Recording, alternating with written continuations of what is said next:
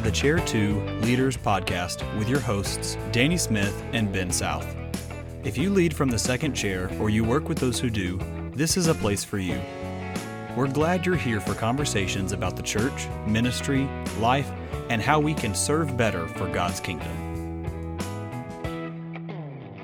Well, welcome back to another episode of Chair 2 Leaders. Glad you're listening in with us this week. I am Ben South, here with Danny Smith. Danny, how are you today?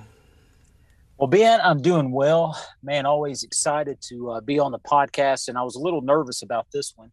I was trying to eat some gas station sushi before I jumped on, so we're going to see how that goes. But the truth is, Danny, you don't have to tell us everything going on in your life. Well, no, but, I thought, I don't want to talk weather or sports. Let's just throw out that. Gas station one out there. Sushi. Yeah, well, okay, and you know what? I exaggerate a little bit. The grocery store sushi, but they do have a gas station, so in some sense, I was close. But you're living on the wild side there. That's right. You try to do these intermittent fasting things, and so I thought, goodness, I need to eat something. But I got to have my strength because this is a good episode, and I needed to have my mental strength ready. And you thought gas station sushi is what I need. Because nothing screams being mentally ready like that phrase right there, gas station sushi. So, but I'm good, and I'm glad to be here. How are you, man? How are you doing? I'm doing well. We're good. It's good heading into summer. Man, it's warm here. Talking about weather again, but it's great. We're doing well. So let me ask you about sushi. What's your favorite kind? It's funny. I'm going to be a little bit, I'm going to make everybody who listens to this that likes sushi and coffee mad all at one time. I don't know, honestly. I just sort of order what looks like a standard sushi roll. So I will tell you, this one was a spicy shrimp sushi. It was hard good. to go wrong with shrimp. Yeah, that's kind of what I thought, but yeah, I'll go to, I'll meet somebody for at a coffee shop, and they'll have all kinds of, phraseology to order. And I'm like, I just want some coffee, and I'm not sure what I should say. Does cream and sugar count? And what I've discovered is they look at you like, oh, wow, you're one of those guys. I'm like, this guy just ordered 16 phrases for one cup. But sure, I'm the bad guy for wanting cream and sugar. So cream and sugar. Just plain old coffee. That's right. So can I just get coffee? Anyway, just coffee. Maybe I need therapy. I don't know, but well, I hope the sushi treats you well today, because we got a great episode. We got a good guest coming. Matter of fact, our guest that is joining us today, we met the first time at our sponsor, CBC. We're glad to have CBC as a sponsor here on Chair 2 Leaders. They are doing great things in Conway, Arkansas. It's a great liberal arts college. They've got all kinds of programs, athletics, and things for you or your students. They actually have a degree completion program that you can join. It's called the PACE program, that you can sign up and take classes at your speed to finish your degree in ministry or various other things.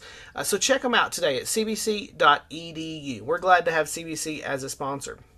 Yeah, it's always fun to keep up with CBC, and I am excited that today's guest is someone that we met there. And, Ben, sometimes you meet those guys and you think, now this guy, he's sharp. And I think we thought that then, but he really is sharp even now. And so I'm excited that David Erickson's joining us today. Well, I'm glad to be here. It is a great school, and I love being there with you two guys. So, as many years ago. It's just a few. That's Unfortunately, right. It is. Yes, that's right. But that's, it happens to the best of us. So, David, take just a minute and introduce yourself to our listeners and tell them a little bit about yourself, your ministry, where God has you serving, and maybe a little your family and things like that. All right. Well, I surrendered to ministry when I was 14 years old and started preaching at that point. Went to Central Baptist College and then went on to the Baptist Missionary Association Theological Seminary, did a master's degree there. Met my wife there in Texas, and we got married 17 years ago. And on our way home from our honeymoon, we stopped by Southwestern Baptist Theological Seminary in Fort Worth, met Malcolm Yarnell, who eventually became my doctoral advisor, took a tour and decided, yeah, we're going to do a PhD. And so that's what we did, and started that right out of the gate. Then 13 years ago, I took a job at BMA Seminary, where I had done my master's degree. I teach there teach primarily theology. And that's been what I've been doing professionally for the last 13 years. On a more personal level, my wife and I spent the first 8 years of our marriage walking through infertility and trying to see if God would grant us a family. And eventually he did. And we now have 2 boys that we're raising. They're 6 and 8 now. And then in the midst of all of that long journey through infertility, we did foster parenting for a period of time and did that as well. And so God's been good to us. He's had us here in Texas. I'm not from Texas. I've been in Texas for 20 years now. And but God's been really good to us. Well, you've also got a ministry, and I think that's kind of where we're going to take today's conversation that you and your wife are a part of. Tell us a little bit about that. Right. So about 3 years ago, we started something called Flourishing Homes and Families, which was not something I had ever purposefully set out to do. But as someone in ministry and someone helping train ministers, there had been some things I had kind of observed. It doesn't take great powers of observation to notice that young people leaving the faith is a massive problem.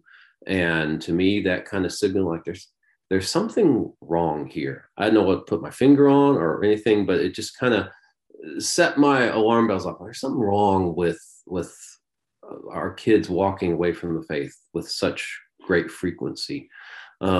The other thing was, part of being a foster parent was initially we tried to parent as foster parents using all the tricks that we had learned in our Christian families and the way that we had been parented.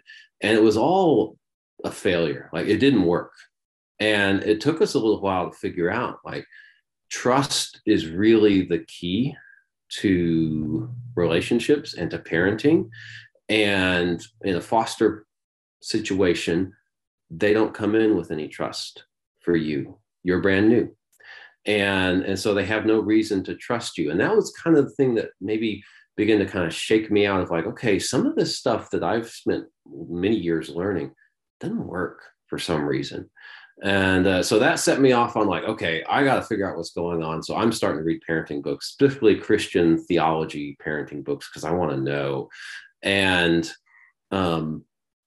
as I read books, I was like, man, some of this stuff is bad theology. And of course, I'm a theologian, so I'm always attuned to the theological aspects. And bluntly, there's way too many parenting books out there that promote what I call the parenting prosperity gospel.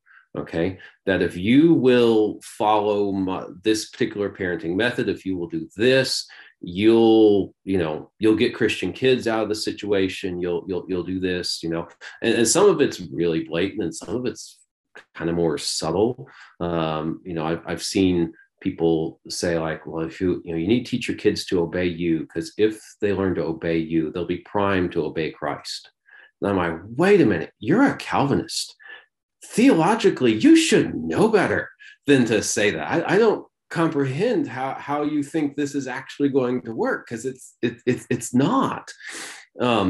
So all of that was kind of feeding in, and so my wife's also a seminary graduate. We just started talking about these things with each other, and we started talking about it with some friends, and then we posted a couple of things on social media, and that was challenging for some of our in real life friends, because whenever you start talking about parenting is extremely personal, okay? Because all of us have been parented, and most of us really love the people that parented us, and a lot of us are parents, okay?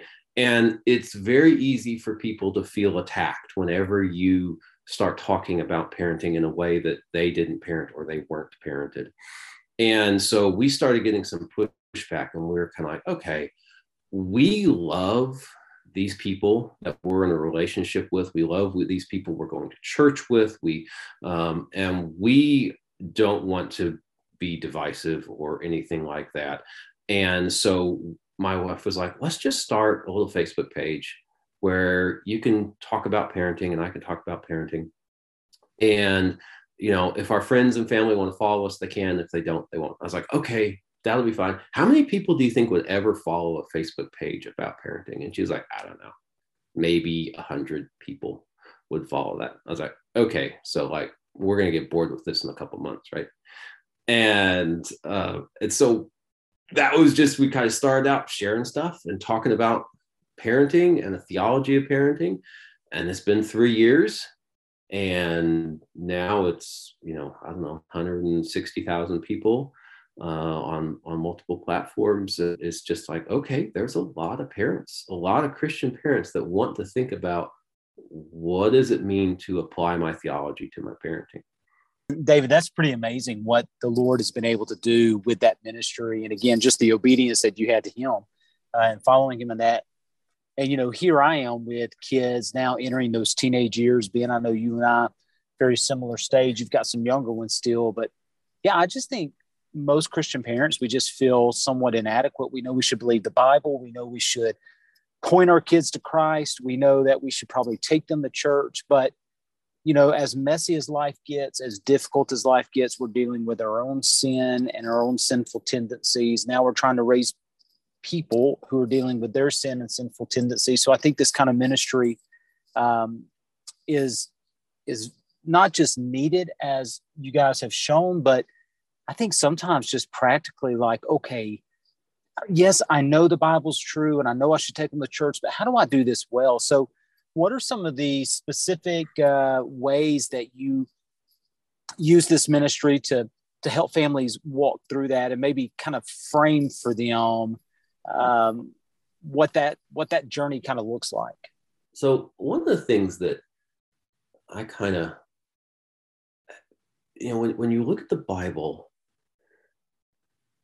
there's not that much about parenting in the Bible, right? For the vast number of books that have been written about parenting and the Bible, there's not actually that much in the Bible explicitly about parenting. In fact, I would say there's a whole lot more in the Bible that is like story after story of like bad parenting is a lot more than the Bible telling you how to parent. Okay. There's a lot more how not to than how to. There really is. There's a lot of pitfalls in parenting. And Danny's right. Life is busy. There's a lot going on. Each child is unique in their own ways, and you're trying to handle that. And yet you've got a whole family that you're trying to take care of, however many children are in a particular family. So, it becomes difficult. And so one of the things that I really encourage is like, you need to parent as a Christian, right?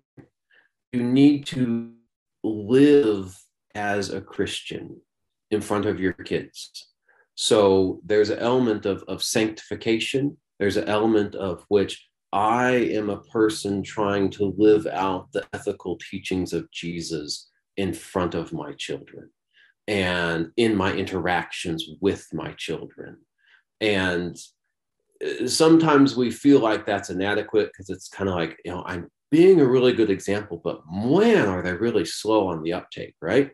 And you start wondering if it's really sinking in. But quite often it is sinking in. They just have to grow and they have to learn. So that's the number one thing is, if I want my children to fall radically in love with Jesus, I want them to love Jesus and his church more than anything else. Okay. And I can stand there and point them towards that, or I can lead them to it. And one of those is going to be more effective than the other. Okay.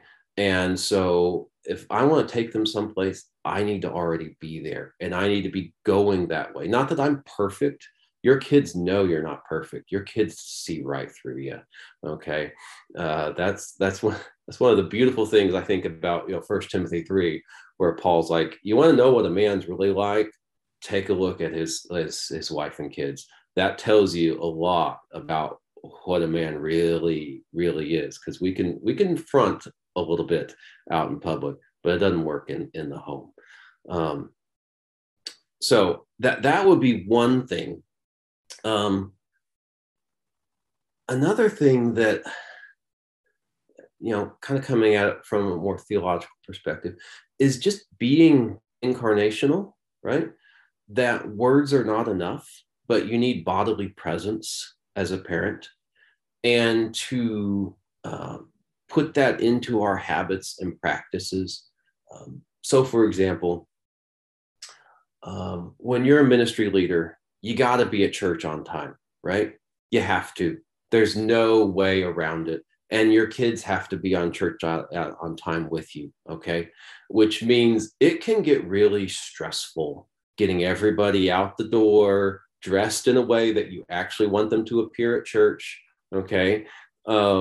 And, you can hit a point where, I'm in a hurry.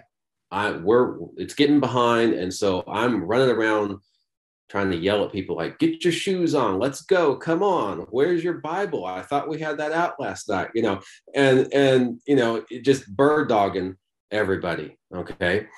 And instead, going over and be like, hey, it's time, walk over to them. Don't yell all the way across the house. Walk over to them like, hey, it's time to go to church. I'll touch them on their back or touch them on their shoulder or something, physically present in a calm way. So I'm not coming after them. I'm just like, hey, here's what we got to get done. And here's your part in it. Okay. And just the way we interact with our children time after time after time, we can promote connection with them, and we can build trust with them, or we can push them away. And it's not all at one time. It's not all this, this one single event, but, the way we choose to interact has a cumulative effect on those relationships. And that's one of the things I really encourage parents is to parent for the long term, right?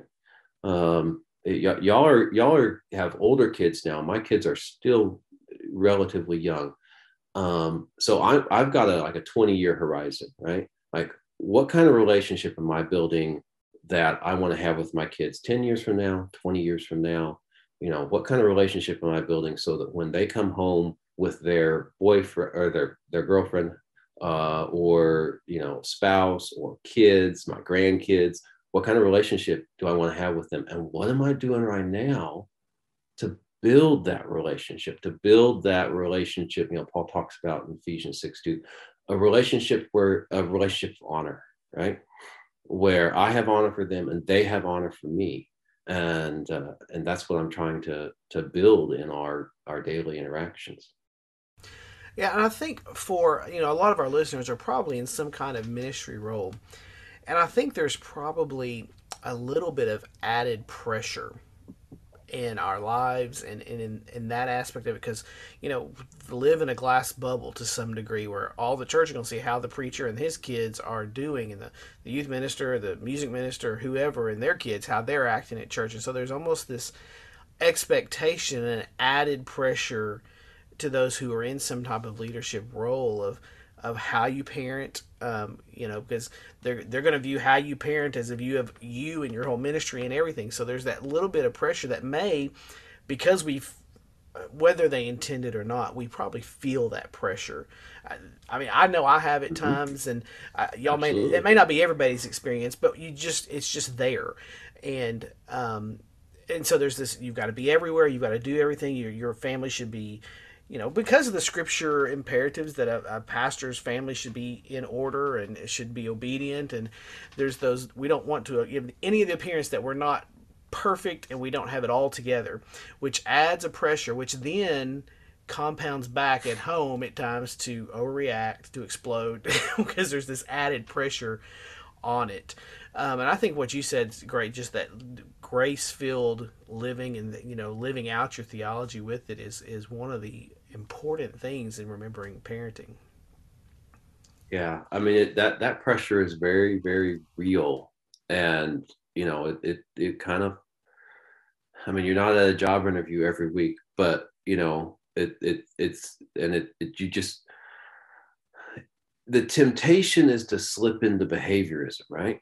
Where I'm just getting my kid to act the way other people expect. And sometimes when we head that direction, we lose sight of the person that's actually in front of us, this little person that's been entrusted to us.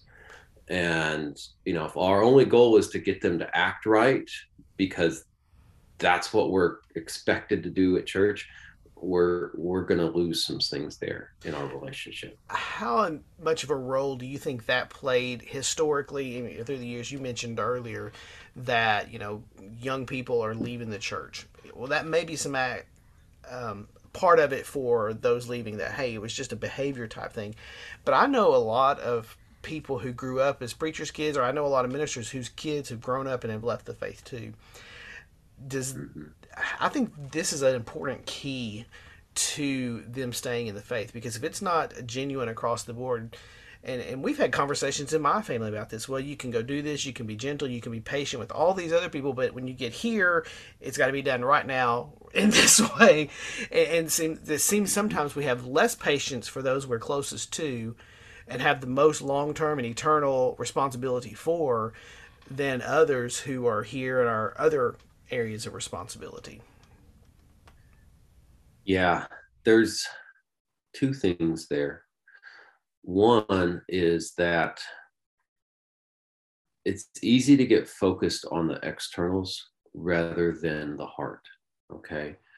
And so one of the ways I try to help myself remember that is I make a distinction between my child's compliance and my child's obedience.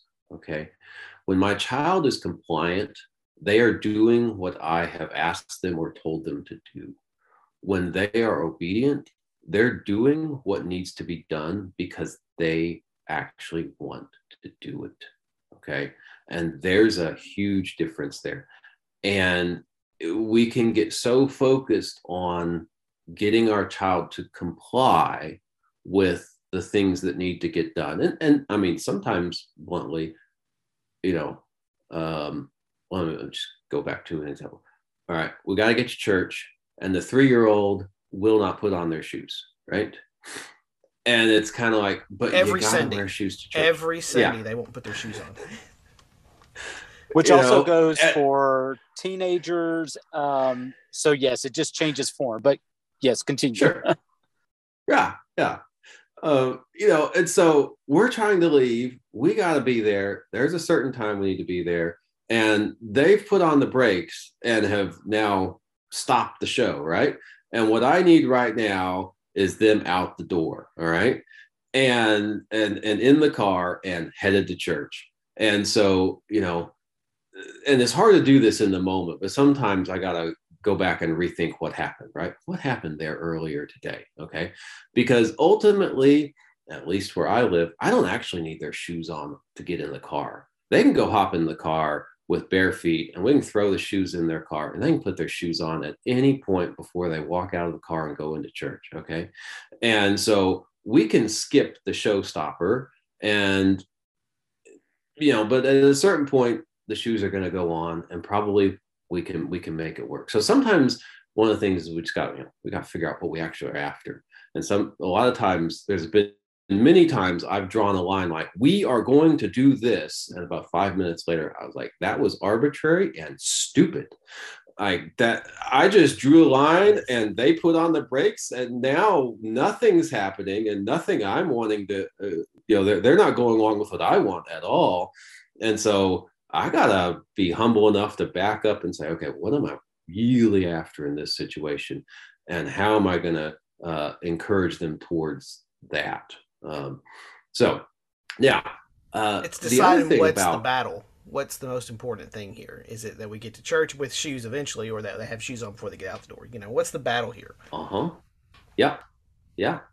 That's a big part of it. Yep. Now, the other part of it connected with being a PK is, and by the way, I'm not a preacher's kid. Okay. So I didn't grow up under that kind of pressure. I think both of you were preachers' kids, so you know what that's like, right?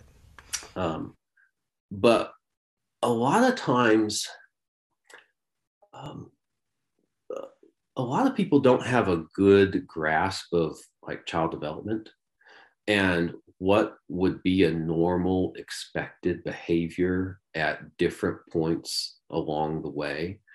And I mean, childishness is a thing, right? Paul talks about that in 1 Corinthians 13. So I used to be a child. I thought like a child. I spoke like a child. But when I became a man, I put away childish things. Well, kids are still childish. It's 2,000 years later. Kids are still childish. Okay. And so sometimes, and as a ministry leader, you have the opportunity to say, look, this 6-year-olds do this, 10-year-olds do this. And there is a difference. Okay. So we can know what's age appropriate, and we can, as parents, try to have age appropriate expectations where the expectations we're having of our 4-year-old are of course going to be quite different than of our 14-year-old. And everybody kind of intuitively grasps that. But sometimes, when they're only a couple years apart, we'll think, well, yeah, they can both do the same thing. And sometimes they just can't. The other part of that is just because you can expect a 2-year-old to have a tantrum from time to time, like nobody is shocked by that. Okay. We sometimes have to think, okay, even if I'm expecting it, I still need to encourage and point my child towards behavior that is appropriate. Okay. So the 6-year-old that punches his friend to get the ball, well, I can expect that, but that doesn't mean it's appropriate. And so, but if I have the attitude of they need better interpersonal skills, they need a better reframing of how do we go about getting what we want, then I can try to discipline them in a way that teaches them how to do it better next time, rather than just trying to come down on them because they did it wrong. Okay. And so I can encourage them towards growth and towards maturity and towards behaving in socially appropriate ways. But that takes more patience, and it does take, sometimes we may have to kind of help people in our church understand, like, that's not kids these days. That's just kids. And that's the way kids were when you were a kid too. David, I appreciate that so much. I think that's spot on. I think what you're saying is exactly right. And one of the reasons I really like your ministry is I like the idea of flourishing in there. Most parents feel like they're just trying to survive. They're just trying to make it through those phases. There's a whole host of things that you just said that I could touch on in terms of how our churches tend to be structured, how our ministries tend to be structured. But maybe just one thing I would add to it is what I'm finding at this stage of our parenting life is, so we want to help not just point our kids to Jesus, but lead them there ourselves. What is appropriate? What are those expectations? But I think now I'm finding, hey, when you sin and when you mess up, like, here's how we deal with our sin. And here's how we deal with those things that we do wrong. Because you know what? Whether it's as a pastor's kid or just a church kid in general, like yourself growing up, sometimes we go, oh my goodness, what will people think? Or, maybe we try to cover it up because we don't want to be embarrassed as a family. But, that flourishing means that I'm taking the gospel and I'm putting it now in practice, not just with expectations, what's appropriate, but even in how they respond to the sin of their lives. And so I'm sure you guys deal with families across the spectrum. Have you, what are some ways that you're helping or maybe seeing some of that practiced as well? Yeah. So, the teenage years are kind of the acid test of parenting, right? They, because it's the actually, I think they call it the toxic acid test of parents. Extremely dangerous. No, I can't complain.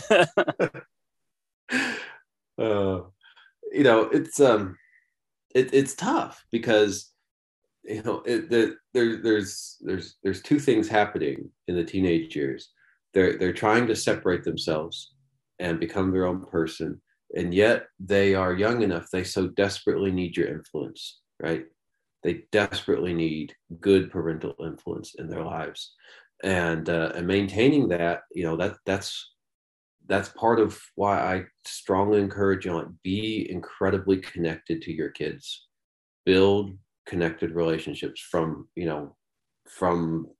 diapers onwards, and just build that in. And I'm not, again, there's no parenting prosperity gospel. I'm not going to guarantee anybody what life is going to be like in the teenage years. But we want that influence. Now, one of the things that I think a lot of parents need, or I've observed them asking for a lot, is they need tools, right? They need ideas of what they could do in a particular situation. And, because they want to parent, particularly people who follow our parenting page, they want to parent in a way that keeps them connected with their kids.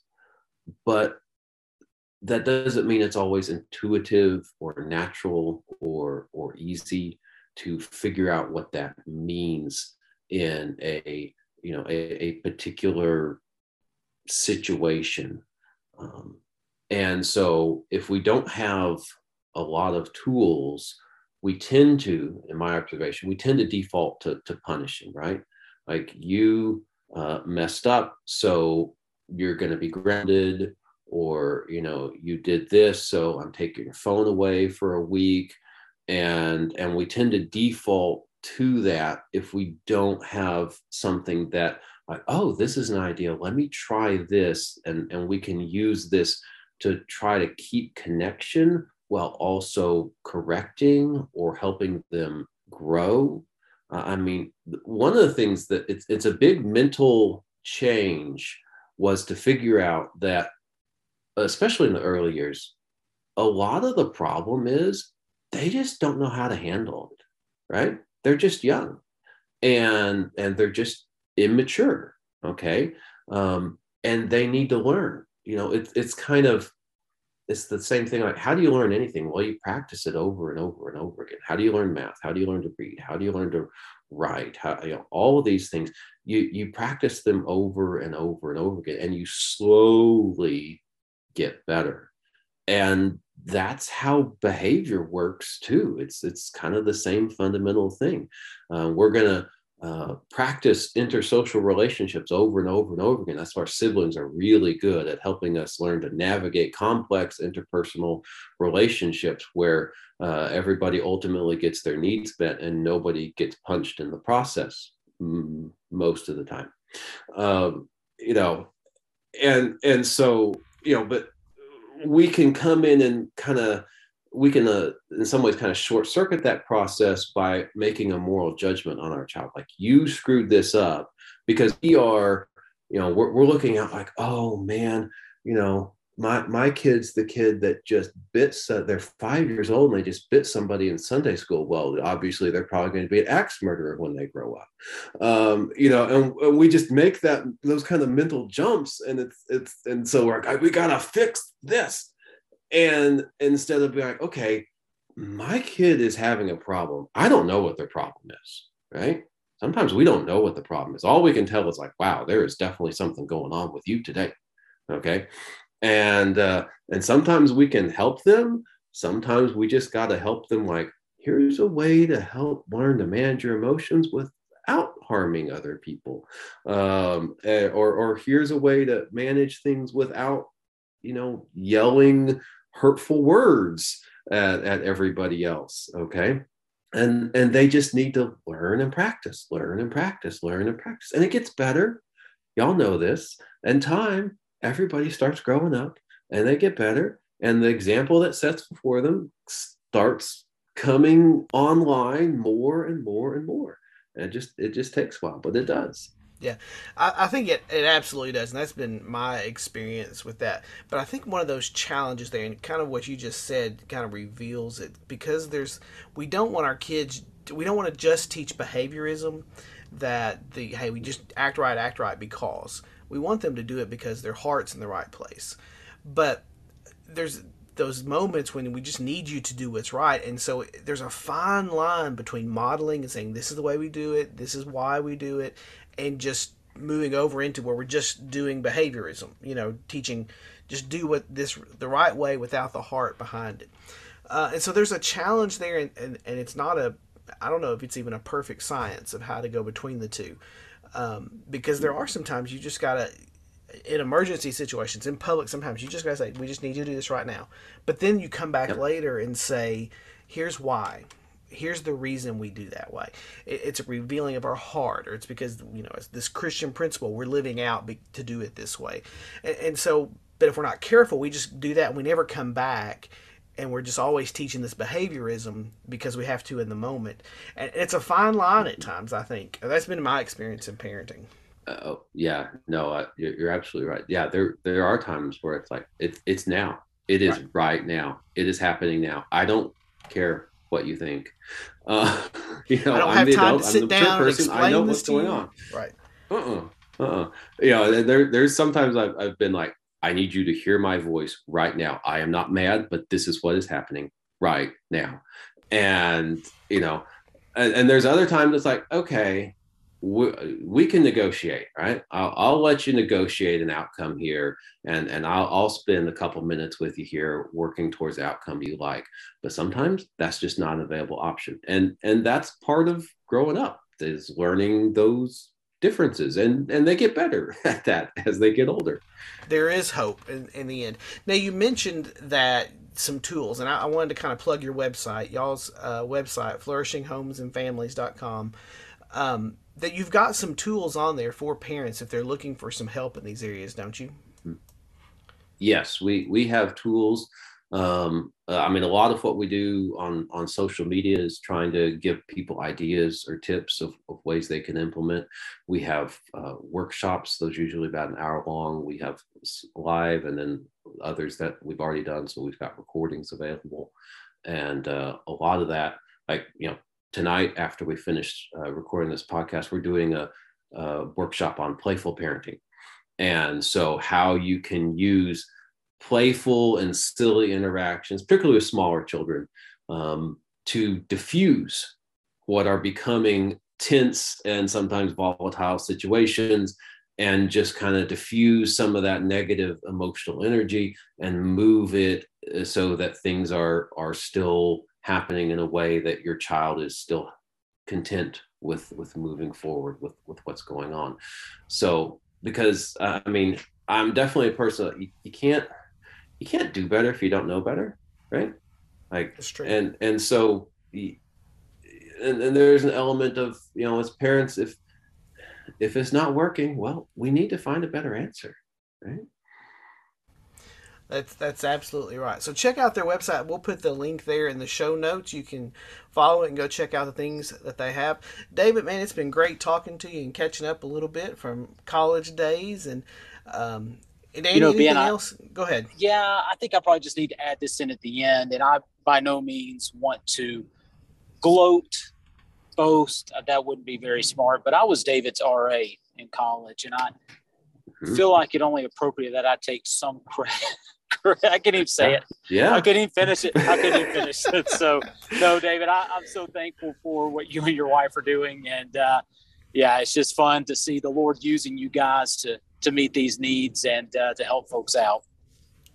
Yeah, no, you were my RA my first year, maybe first 2 years. I'm not sure how long you were my RA. And then Ben was the residential director there for a year or two.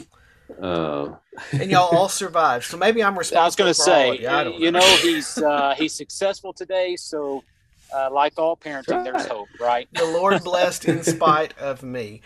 That's right. Yes. So David, is through the website the best place for people to contact you?